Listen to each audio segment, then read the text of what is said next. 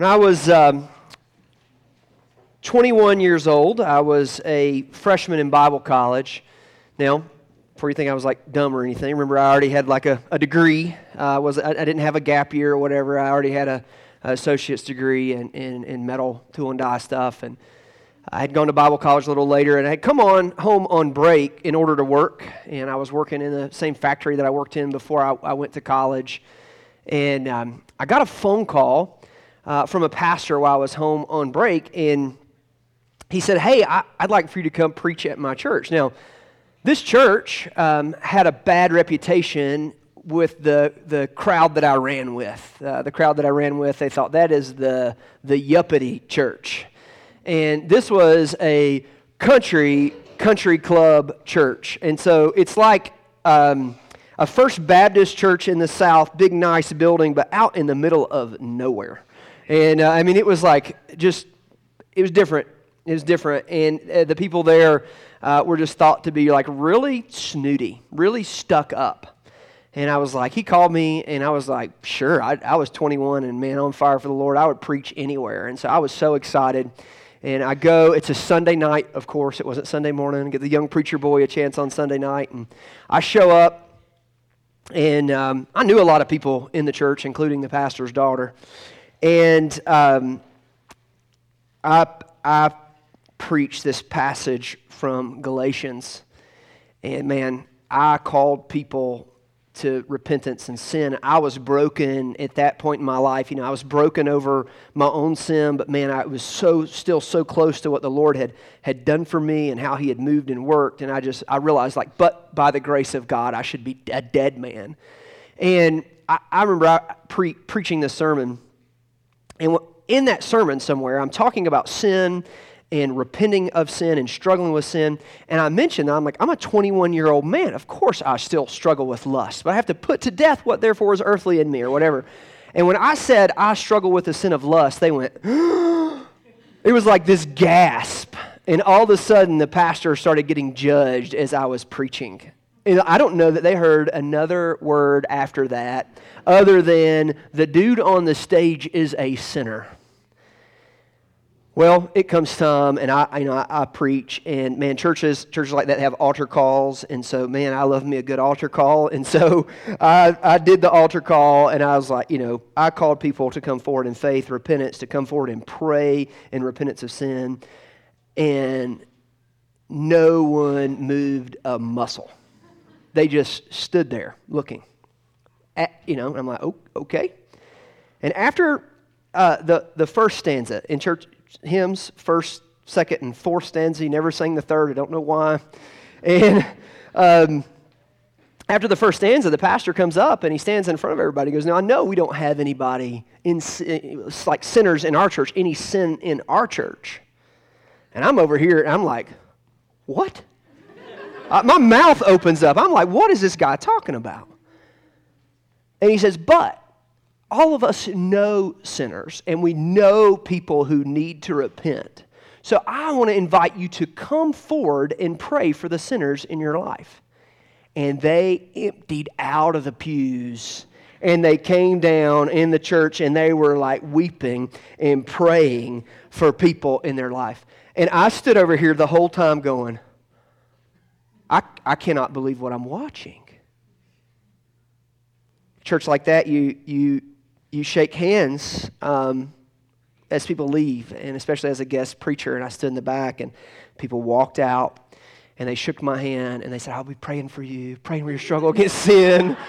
I'm like, yeah, guess that sermon was for me. This one guy, literally, this guy creeped me out. He stopped, and he's like, I have the keys to overcoming the sin of lust, and I'm a counselor, and I would love to meet with you and help you do that. Yeah. And the next morning I got in my truck, and I think that might be the last time I ever preached in Toccoa, Georgia, which is my hometown. It really may be the last time I ever preached there, and I drove anyway. Today, as we open up our text, I tell that story as a warning for each of us. And not just a warning for each of us, but as a warning for our whole church. Here's the big truth of the message today, the main takeaway that I want you to understand, and it's this: the more we understand the depths of our own sin, the more clearly we understand the depths of God's mercy. So the more we understand our own depravity, our own sinfulness, our own brokenness, the more clearly we will understand just what God did for us in putting Jesus Christ on the cross. We will understand the depths of His mercy and His grace towards us. Today we're going to be continuing in Luke chapter 7. We'll finish Luke chapter 7 today. Last week, we talked about messengers from John the Baptist and how they came, and John the Baptist in prison, and they sent some of his disciples saying, "Are you the one, or should we look for another?" And how John the Baptist had even kind of ascribed to Jesus what he wanted him to do and who he wanted him to be, rather than believing in the God of the Scriptures. And of course, we believe that he got it right in the end.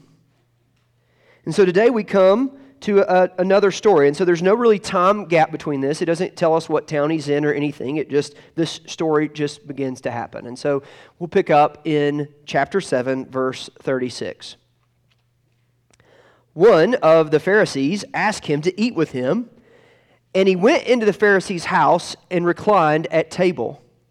And behold, a woman of the city, who was a sinner, when she learned that he was reclining at table in the Pharisee's house, brought an alabaster flask of ointment.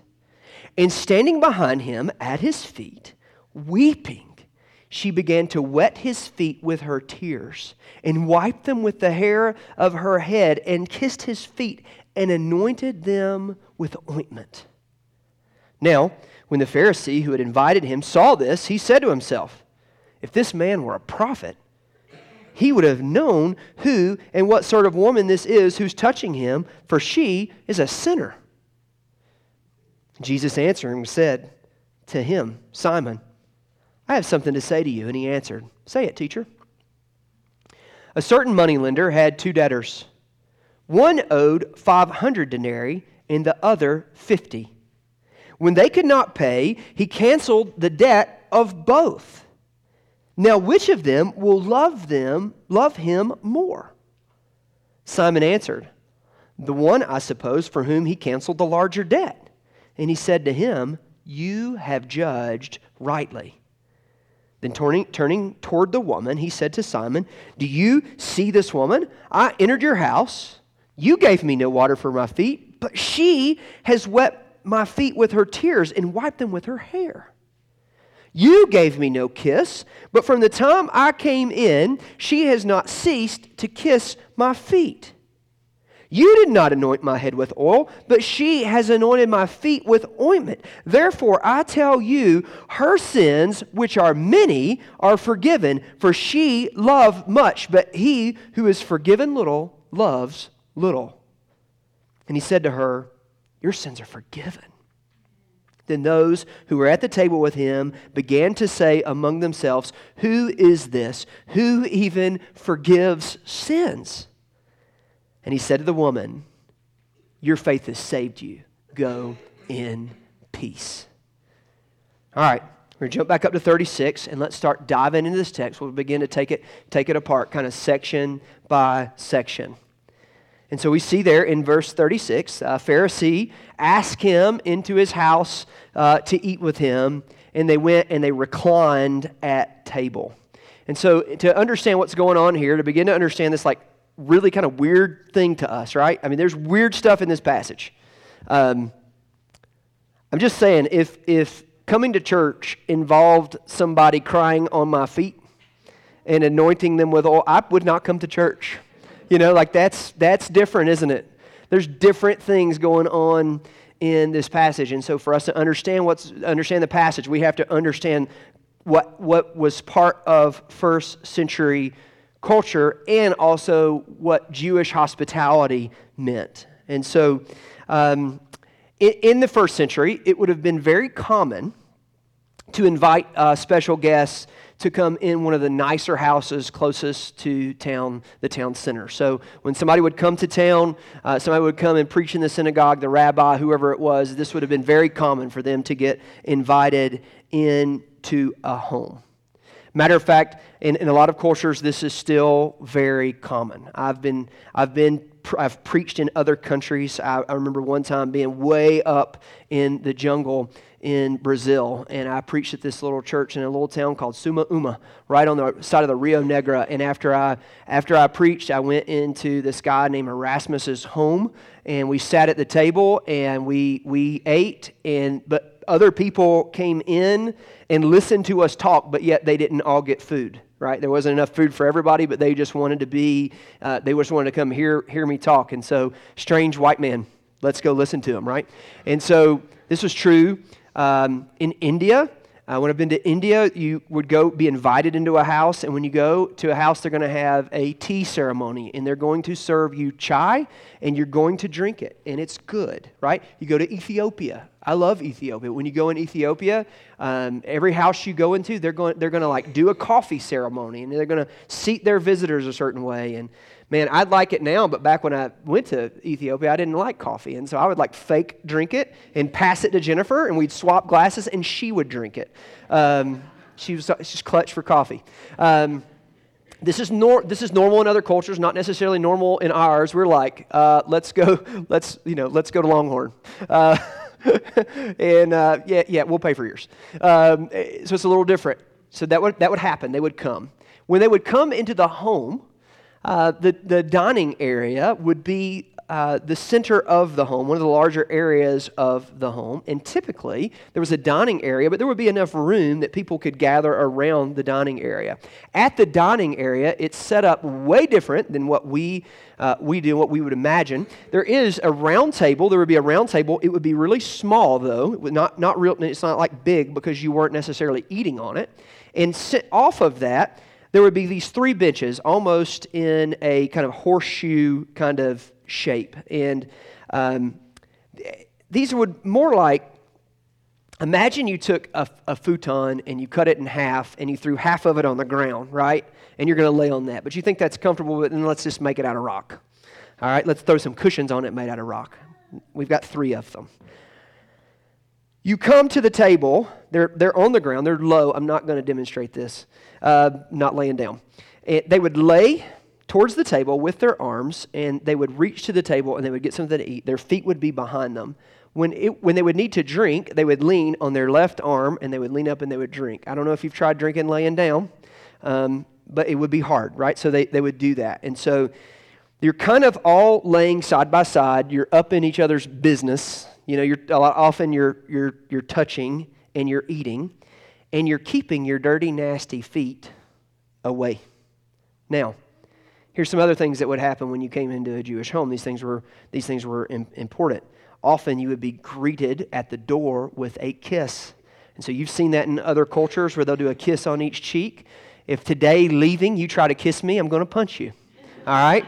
You don't kiss this pastor. Only one woman right there gets to kiss me. Not our culture. As you came in, they would wash your feet. Your feet would be dirty. You're walking in the dirt. You're wearing sandals. Your feet would be dirty. Man, if you have any kids in student ministry, when you pick them up today, they will have played gaga ball in the gaga ball pit, and their feet will be dirty. You should understand this, right? Our kids come home every week, and I'm like, we got to put something in the bottom of that gaga ball pit. They would wash their feet. Typically, it was a servant's job or a slave's job to wash feet. Nobody with any real dignity, holding any position of authority, would wash somebody else's feet. They would not touch those nasty things, right? So this is a servant's job. And another thing that they would often do is they would take olive oil and they would rub it on the person's head. It's kind of weird, but they did it. So like putting lotion on them is dry, hot, arid climate, dirty climate. And so they would take and they would put oil on their head. So that would have happened. They would sit as they're sitting talking, there are people who aren't eating, often coming in and out of the room. They're coming in to listen, they're leaving, right? So those are all things that there are a normal part of their culture that are happening. So verse 37 says, "And behold, a woman of the city who was a sinner, when she learned that he was reclining at table in the Pharisee's house, brought an alabaster flask of ointment. And standing behind him at his feet, weeping, she began to wet his feet with her tears and wiped them with the hair of her head and kissed his feet and anointed them with the ointment." Here's my next big idea, is that true worship strips us of our self-regard. True worship humbles us. It strips us of pride. So true worship strips us of our self-regard. First thing I want you to notice is that she is weeping. It is with her tears that she washes his feet. What are those tears from? Are those tears of joy? Are those tears of fear, brokenness, thanksgiving? Are she crying because she's thankful? Yes, to all of them. And if you've come to Christ and you've been humbled and you see what Christ has done for you, you often come with such emotion and the weight of all of it that you're thankful and you're broken and you're repentant and you're joyful. You understand His mercy, His love. You feel loved. All those tears, all those emotions flowing at once onto her feet. So she comes weeping. The second thing I would show you is that she lets her hair down. This is scandalous. This is unheard of in that culture. A woman would not let her hair down in front of anybody but her husband. And so this is a scandalous act, and she does not care. She lets her hair down with her tears, her long hair, and she washes her feet, his feet. She's doing something that a servant or slave would do. And beyond that, she kisses his feet. Now, if we look in this passage, who was this woman? Luke, in giving us this woman, as he describes her, he just calls her a sinner. A woman of the city who was a sinner. That's what the Pharisees thought of her when they saw her, a sinner. Most scholars believe, as they read this and they look at the text, they look at the Greek, because of the way some different words are used, they believe that this woman was more than likely a prostitute, a woman of ill repute. Now, she may not have been. I don't think it really changes the meaning of our text. No matter who she was, whether she was just poor or in some dire situation, she was obviously a sinner, and she was sitting at the feet of her Savior. At Overland, we often define worship as this. We say that worship is taking our mind's attention and our heart's affection and placing it on the Lord for who He is and what He has done. Worship is an overflow of thanksgiving. It's an expression of our adoration. And so when we say that what we're doing when we worship is we're taking our mind and we're thinking about Jesus as Lord. We're thinking about who He is. We're taking our mind's attention and we're placing it on the Lord. For who He is, Lord, King of kings, Lord of lords, the one who was and is to come. He is God in the flesh. And what He's done. What did Jesus do for us? What did God do for us? God, being rich in mercy because He loved us, sent His Son, Christ Jesus, to die on the cross for our sins.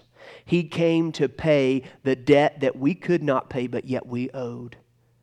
He came and He did that. And so when we say that, when we say, what is worship? It's putting our minds on Jesus. It's putting the overflow of thanksgiving in our hearts for who He is and what He's done for us on Jesus. That is what worship is. And so false worship. Worshiping false idols is taking your mind's attention, your heart's affection, and placing on other things and calling them God, letting them be the thing that rules your life. That's what false worship is. So we're saying true biblical worship is this. And I think by that definition, I think she's sitting at the feet of Jesus, worshiping Him as Savior with no regard for what the Pharisees think of her. That when she walked in the doors of that house, she walked in a judged person, a person that goes, a sinner's here, as if she was the only one. And so here she shows up.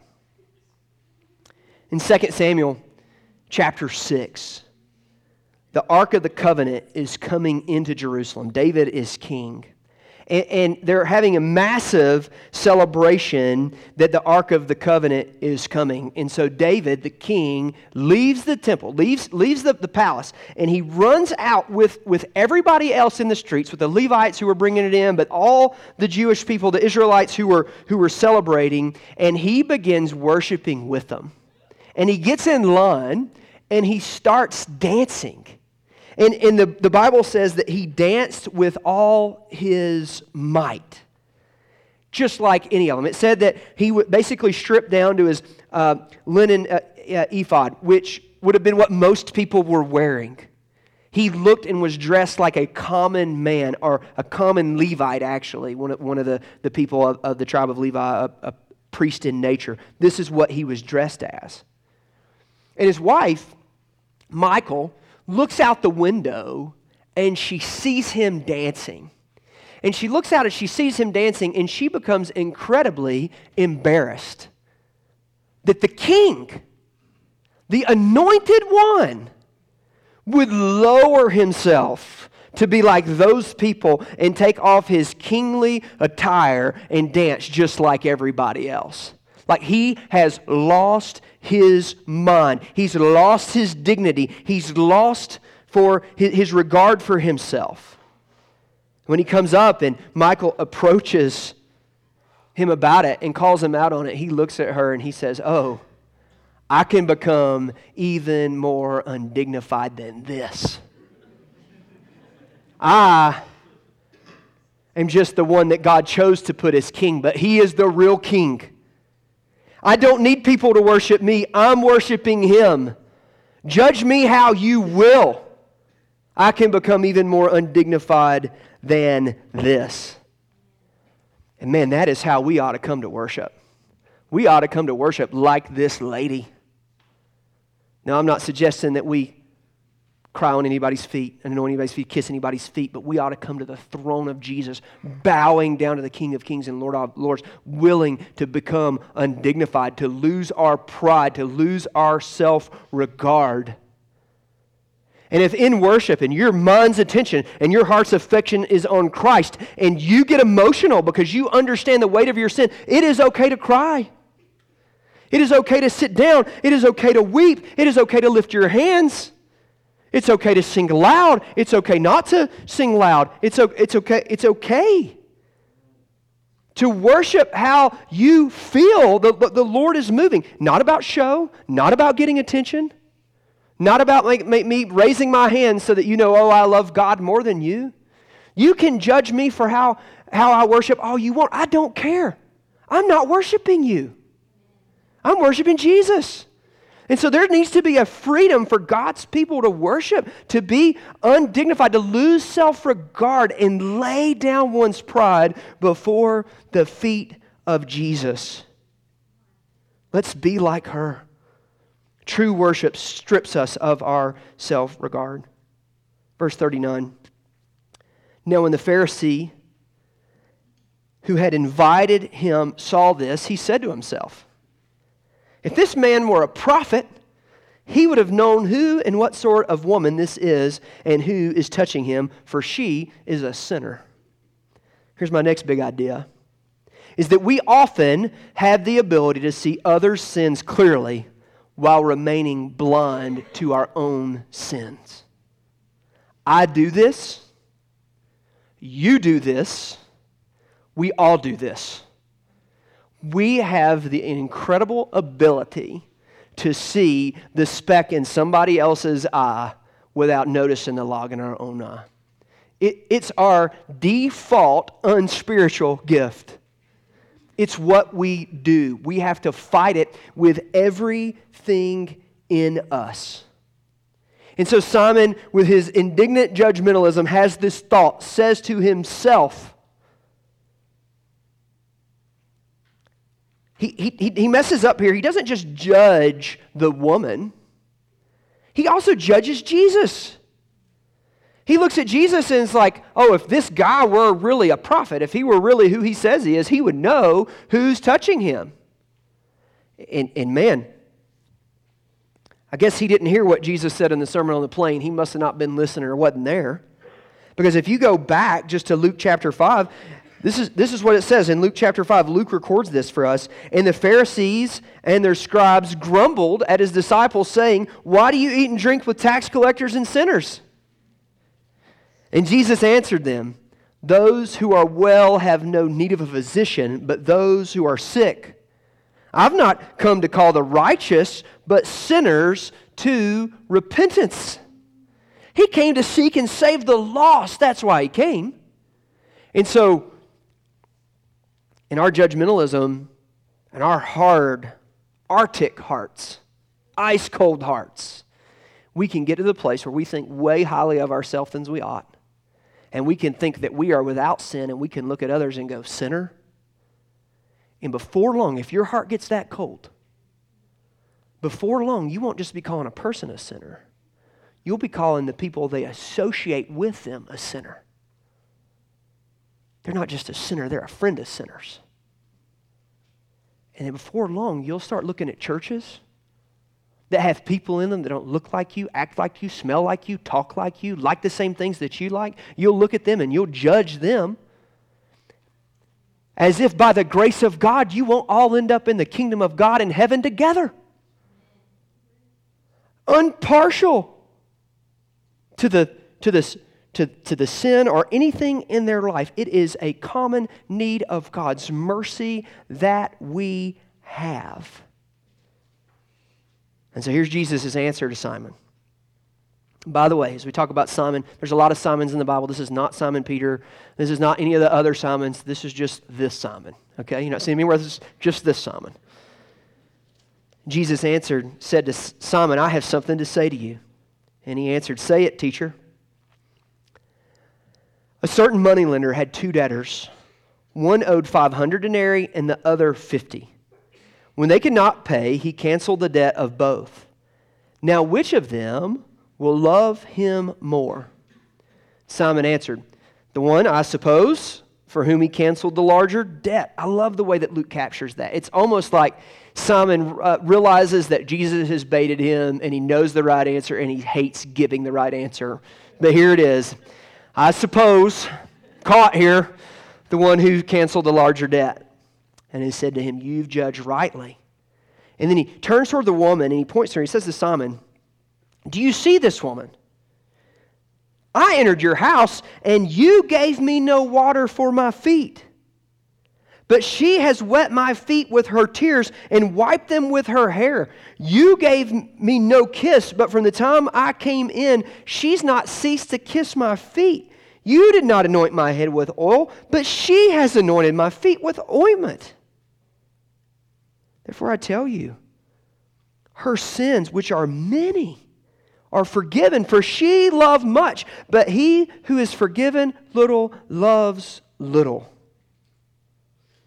The clearer we see our sin, the more we love Jesus who paid the price for it. That's the next big idea. The clearer we see our sin, the more we love Jesus who paid the price for it. I want you to understand something from this passage. Pharisees, if you know much about Pharisees, you know that they really sought to uphold the law, to do every dot and iota. They wanted to be good by their own works. And so in a lot of ways, that Pharisee has less sin than that woman. I mean, He's lived his whole life trying to keep the rules, trying to follow the rules. He's not just giving over to sinfulness, not giving over to the passions of the flesh. He's not just trying to live a hedonistic lifestyle where everything goes. He's trying to cross his T's and dot his I's. He's trying to do things. She's not. She's lived how she wanted to live. And now she knows she needs a Savior, and she sees Jesus as the Savior. A few years ago, you started hearing about debt, student debt loan forgiveness, and man, it was a way in which to buy votes.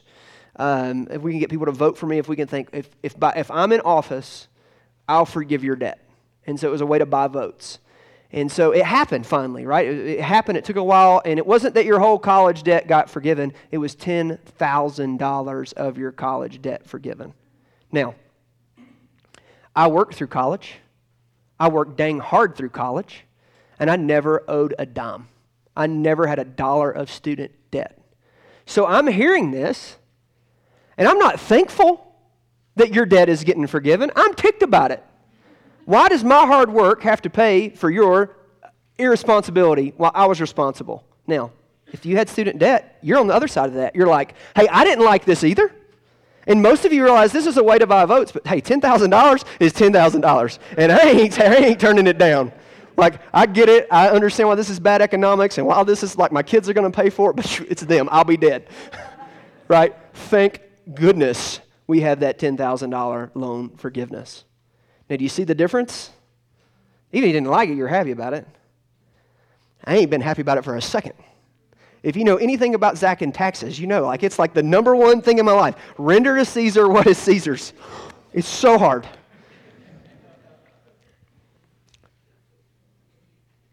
This is it.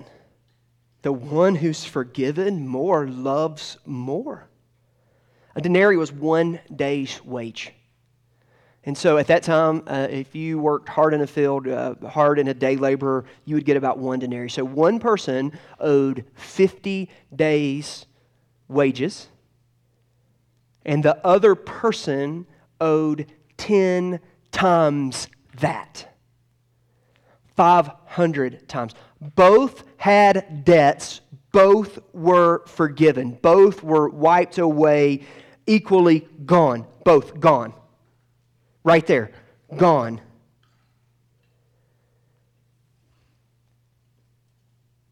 When we look at this, and we look at this through the lens that all have fallen short of the glory of God, all have sinned. No one is righteous, not even one. When we look at the biblical truth that this is a debt that we cannot atone for, only Jesus can. The clearer you see your sin and the weight of it, you don't need to look at your sin and go, oh, I only owed 50 denarii. I only had a little bit. I'm not like the person over here. There's just truth that the person who came from the harder place gets to understand it. Now, I love a good testimony. I love a testimony that shows like somebody that was pulled out of like Satan's grips, pulling them towards hell, and God rips them out and saves them to the kingdom of heaven. I love that story. I just don't want it for my kids. Right? What I do want my kids to see is that when John Owen comes to faith as, I think he's 6 or 7 years old. 7 years old. As a 7-year-old, his coming to faith looks way different than somebody who's 50 years old and has lived a depraved life. But he's still got a sinful heart. He's still got a heart. The 8-year-old in our church who comes to Christ needs to understand that their sin has separated them from God. Having a right view of our sin, the clearer we see it, it makes us love the one who paid the price for it more. It makes us love Jesus more.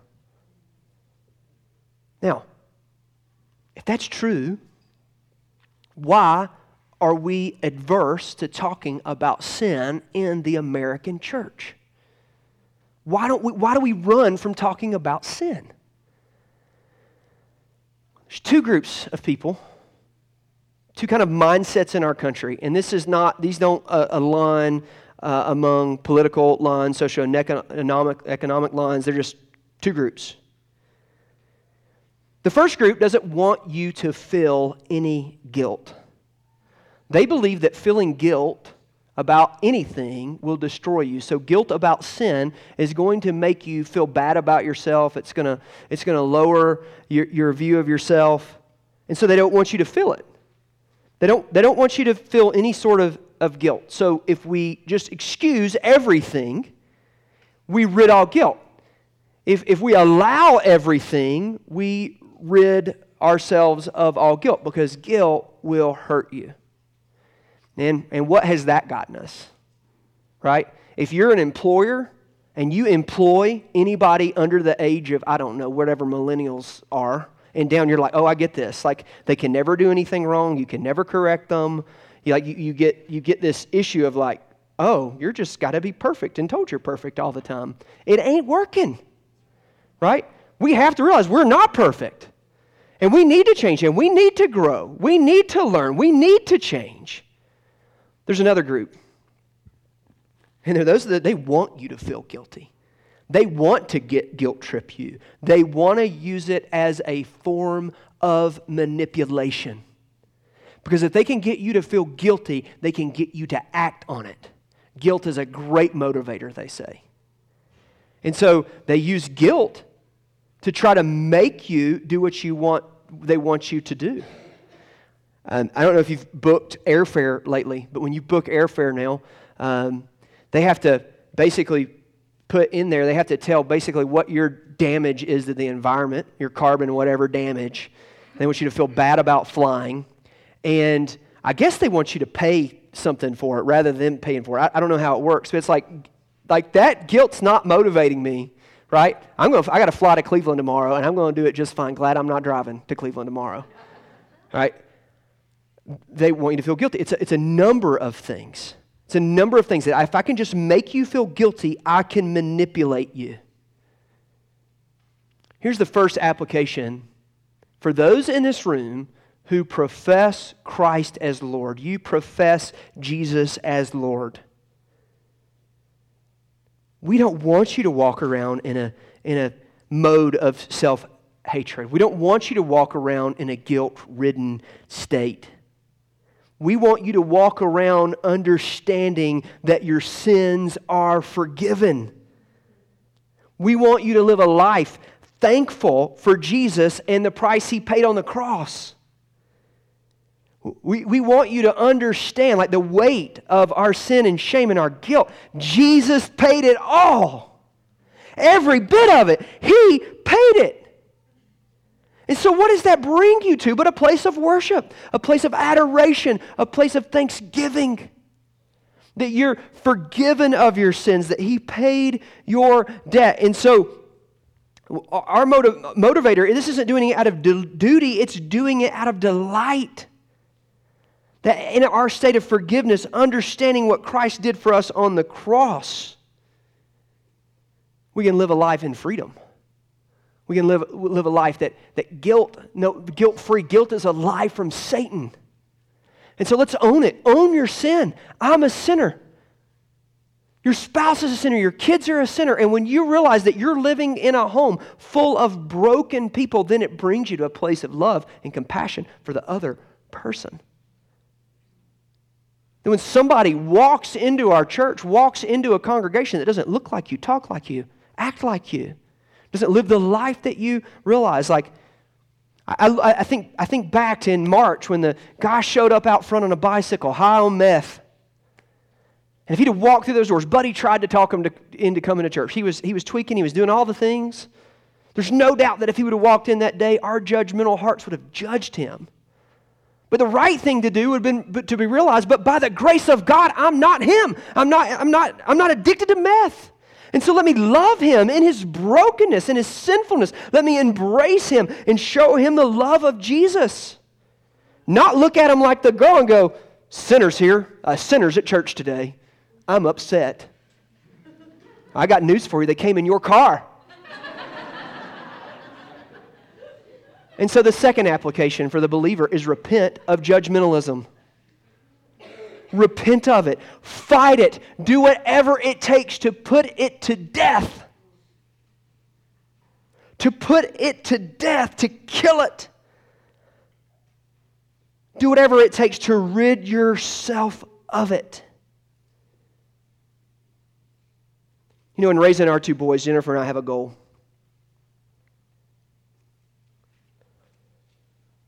We want our boys to be able to dine with the governor, dine with senators, and sit on the stoop with a homeless person.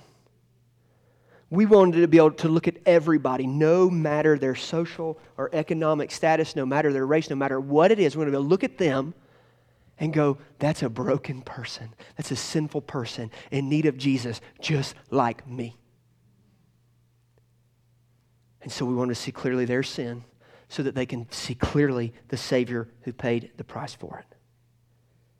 Verse 48, and he said to her, your sins are forgiven. Then those who were at the table with him began to say among themselves, who is this? Who even forgives sins?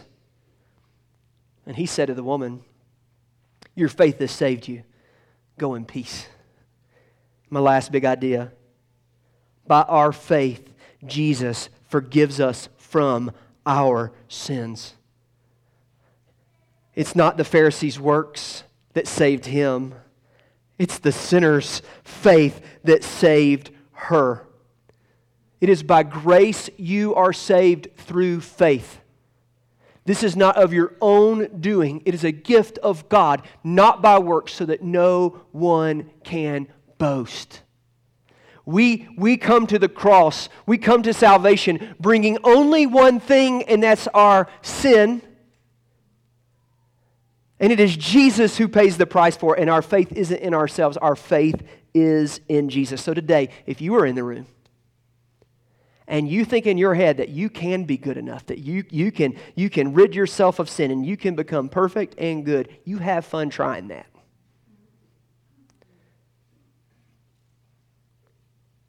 Here's the better idea. Repent and call out to the Lord and say, Father, I am a sinner and I'm in need of a Savior. God, save me. And He will. And He will. Jesus came to seek and save the lost. And there is not a person in this room who has a debt too large for Jesus to pay. I don't care what you've done. I don't care what guilt you're walking around with. You can have a list of bad things that make 500 denarii paying the worker. Like you can go, okay, 100 times that. And Christ's death on the cross will atone for your sin. You cannot out-sin God's love. His death on the cross. Believe in the Lord Jesus and He will save you. And when you place your faith and trust in Christ, it's time to walk in a step of obedience. And how you tell the world that you're following Christ, how you tell the world that Jesus Christ is your Lord and Savior is something we call baptism. It's going into, it's a symbolic expression of our faith where we go into the water and it's symbolizing that we are dying to ourselves and we're being raised to walk in a new way of life, that the old man has gone, the new has come. Paul said in Galatians 2:20, I have been crucified with Christ. And it's no longer I who live, but it's Christ who lives in me. The life that I once lived in the flesh, in sin, I now live by faith in the Son of God. Father, we love you, and we thank you for your word. We thank you for the mercy that we see. That while we deserved your wrath, while our evil, dark, rebellious hearts deserved your wrath, you, being rich in love and mercy, Father, you sent your Son, Jesus Christ, to die on the cross for our sins. And that's it, Lord. That's the prayer today. Though our sins, they are many, your mercy is more. Lord, move and work in our hearts today. In Jesus' name, amen. Please stand and sing a song of response.